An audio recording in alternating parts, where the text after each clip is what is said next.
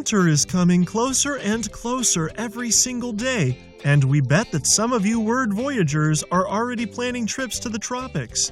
If your real-life or armchair travels take you to the Indian or Pacific Ocean, be sure to check out today's word. The word of the day is atoll, spelled A-T-O-L-L.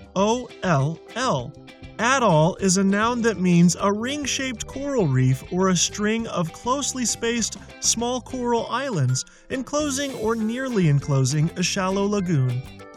Atoll appears frequently in Michael Greshko's article, Within Decades, Floods May Render Many Islands Uninhabitable, as published online in National Geographic on April 25, 2018.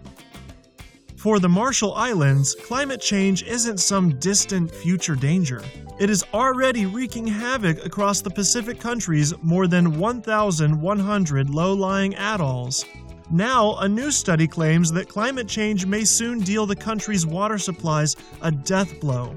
As sea levels rise around the islands, bigger waves will flood farther inland than ever before.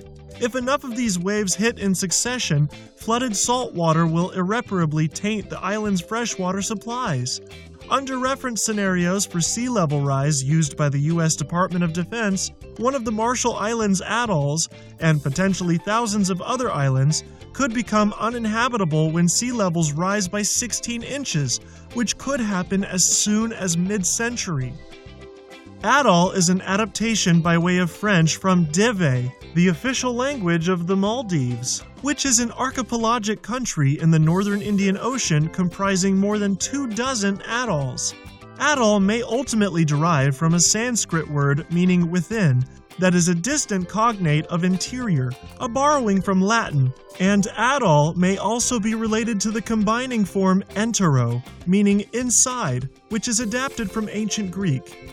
Master an ocean of new words inside and out with Word of the Day at dictionary.com.